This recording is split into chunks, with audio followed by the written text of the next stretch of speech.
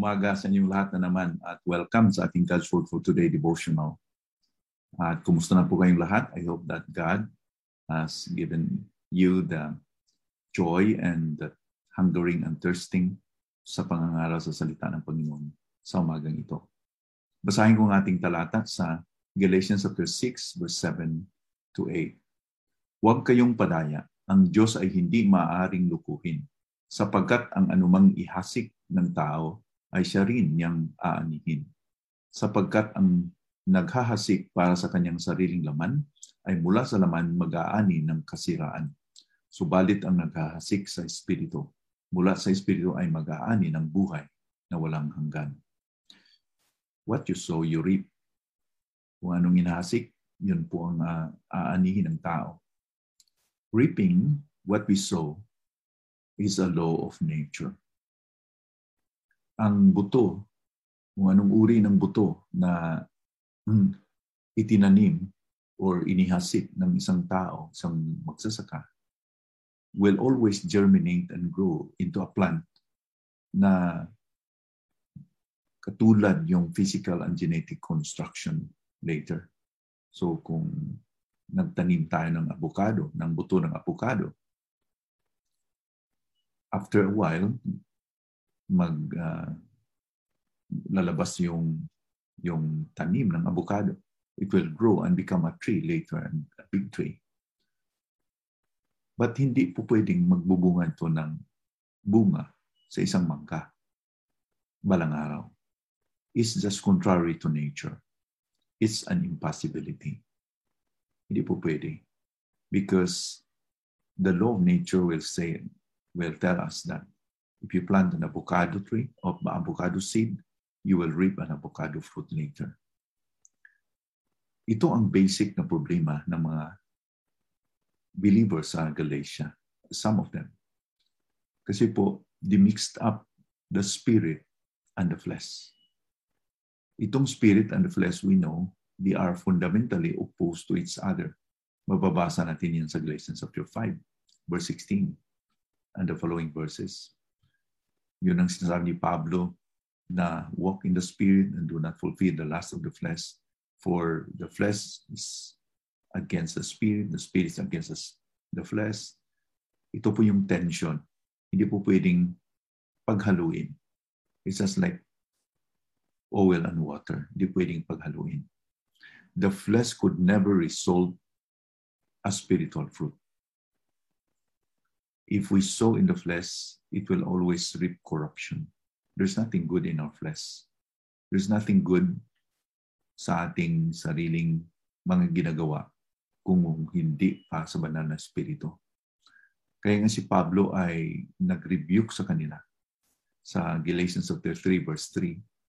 Are you so foolish, having begun by the Spirit, are you now being perfected by the flesh? Di ba niyo naisip? Parang di ba niyo naisip ng tama? You know, it's a serious indictment na sila po ay foolish. Kasi po parang hindi nila inisip. Ang sinimulan ng Espiritu, hindi po pwedeng tapusin sa flesh. Or ang flesh hindi po pwedeng makaprodukto ng spiritual results. Another thing about the principle of sowing and reaping is that it is irreversible. Kung nagtanim tayo ng isang bagay, aanihin natin talaga yun irreversibly. Hindi po pwedeng hindi.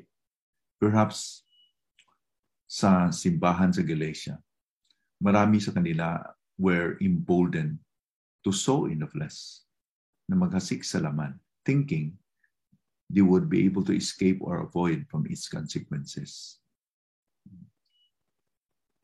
They are deceived. Such people who think this way are deceived. And they are mocking God also. They act as though ang Panginoon ay hindi tunay, wala siya, and walang hukom na darating. They are really mocking God. They took God for granted, even stepping on God by thinking this way. Ang tao po, pwede namang magpili to mock God. And God allowed him to do it. Makikita natin dami ng mga mababasa natin sa posting sa social media, sa mga articles about people who are mocking God, mocking those who believe in God. But kung ipatuloy nila yun, mapigilan kaya nila yung consequential later. People may blaspheme and deride the name of God today. They will step upon God's name today. But this is only for a season. This is only for a moment. Ngayon lang. It's just for a time being. Darating ang panahon that God will give them the reckoning.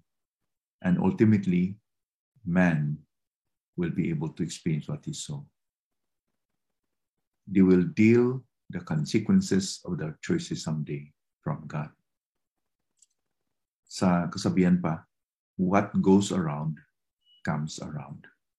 So kung anong itanim, yun din ang anihin. Kung anong inasik, yun din ang anihin.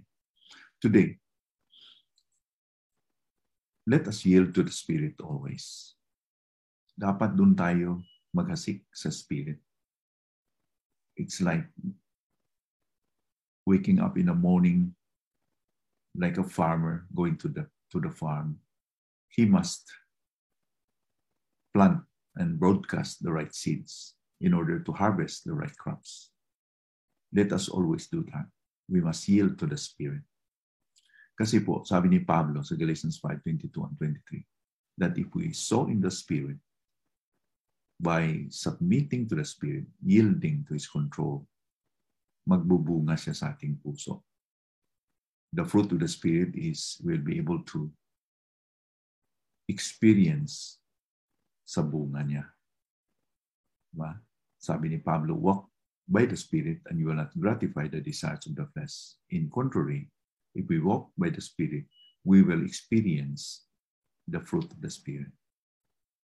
And it's a multifaceted fruit. It's a multifaceted character. Mayroong pagmamahal, joy, peace, patience, kindness, goodness, faithfulness, gentleness, and self-control. So ito yung mangyayari pag we always are watchful to only sow in the Spirit. Otherwise, if we sow in the flesh, we will just reap corruption. Manalangin tayo. Panginoon, salamat po for this morning. Again, salamat sa inyong salita. Salamat sa principle of sowing and reaping. We have learned this principle, Lord, but we are so glad that you reminded us again today. Help us to yield to the Spirit day by day. Let Him control our hearts so that ang bunga ng walang Espiritu ay makikita sa puso namin. Pagmamahal, joy, peace, and so on and so forth. Salamat, Panginoon, for today. Salamat sa inyong salita. In Jesus' name we pray. Amen.